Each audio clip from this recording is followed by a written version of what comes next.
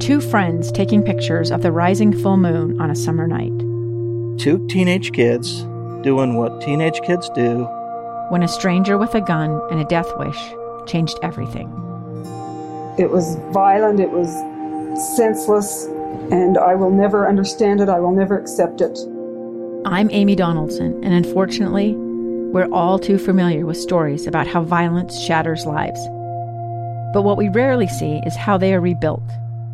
In a new podcast, The Letter, we relive tragedy, but only so we can hear the rest of the story. The struggle to reclaim lives, the realities of grief, and the possibilities of forgiveness. I believe in miracles. Sometimes I thought, there are no miracles.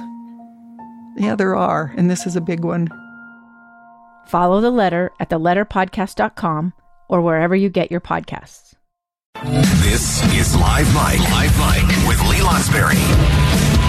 Welcome back to Live Mike. I'm Lee Lonsberry. We learned something a moment ago as we were on the phone with Greg Hughes, former Speaker of the Utah House. He was at the state nominating convention this past year. He was elected to serve as one of the 6 electors to cast an electoral college vote.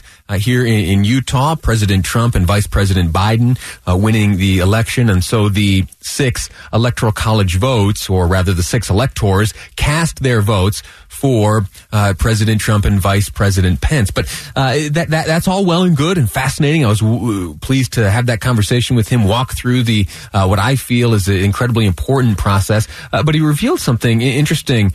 It turns out that for whatever reason, Sean Reyes, who is the Attorney General of this great state, he also elected to serve as an elector this year and cast a vote as a member of the Electoral College.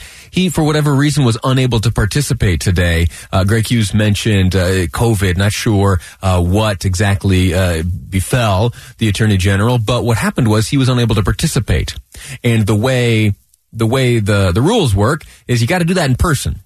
You know, even in the COVID era, statute determines and dictates that these votes need to be cast in person and ultimately sent on their way to the President of the Senate. Anyway, so we have 6 electoral college votes, but we only have 5 electors. What do they do in that instance? Well, it turns out it reverts to the 7th the 7th highest vote getter. And in this case, that was Mia Love. And so, interesting twist in the votes cast in the Electoral College this year. Now, the who was voted for, that didn't change, of course, but Mia Love participating there. Interesting quirk in the system, and I expect that if we have a few moments here, we'll be connected with Mia Love just to hear about this experience that she went through. And if we don't connect with her here, we'll try to get her at some point before the program wraps up. But interesting development there, and whatever the COVID scenario is with the Attorney General, absolutely wish him the best for he or whoever may be dealing with COVID. I want to, while I have you here for just a moment, talk about an interesting opinion piece which was published in the Wall Street Journal here recently, and it comes from someone holding the view that Joseph Epstein is his name. His view is that, do I call her First Lady-elect? I'm not sure. Anyway, the spouse of President-elect Joe Biden, Dr. Jill Biden, that she ought to drop doctor as the honorific that she uses in correspondence and that she expects folks to refer to her with.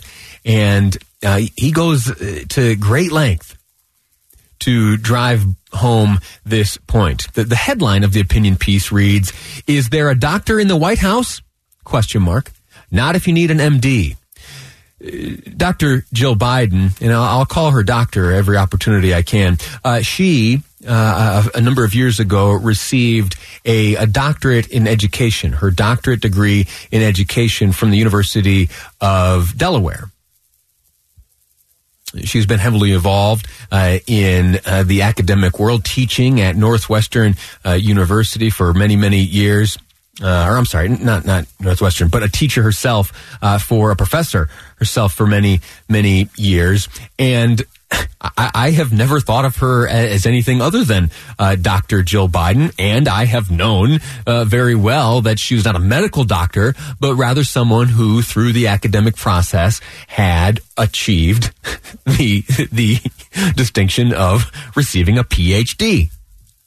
I think you and I get that. You and I know that there are times, and in fact, most of the time, someone who is a doctor has done so via receiving a PhD. We know that doctor can refer to both someone who is a medical doctor and also someone who has received a PhD. And yet it is somehow that this Joseph Epstein, again, opinion writer for the Wall Street Journal, is saying things along the lines of it's unimportant. His opinion piece starts, Madam First Lady, Mrs. Biden, Jill, kiddo, he writes, a bit of advice on what may seem like a small, but I think is a not unimportant matter. Any chance you might drop the doctor before your name? Dr. Jill Biden sounds and feels fraudulent, not to say a touch comic. Your degree is, I believe, in education, a doctor of education earned at the University of Delaware through a dissertation with the unpromising title, Student Retention at the Community. Anyway, it goes on. But you heard in there the point. And I want to say that there are occasionally pieces that are written just for the sake of controversy. That's only one half of the story. The New York Times weighs in. Supporters of the Bidens weigh in. It, for some reason, has exploded into this odd sort of back and forth. Don't be distracted by that. My takeaway is doctor is appropriate. Dr. Jill Biden is how she ought to be known, and no one is going to change my mind on that one. It's the story of an American held in a dark Venezuelan prison. Then all of a sudden, they all kind of lined up. They pointed their guns at me. And this is the point where I thought, I'm going to die today. I'm Becky Bruce. I spent a year working on Hope in Darkness, which now has more than 2 million downloads. Find it on kslpodcast.com or wherever you listen to podcasts.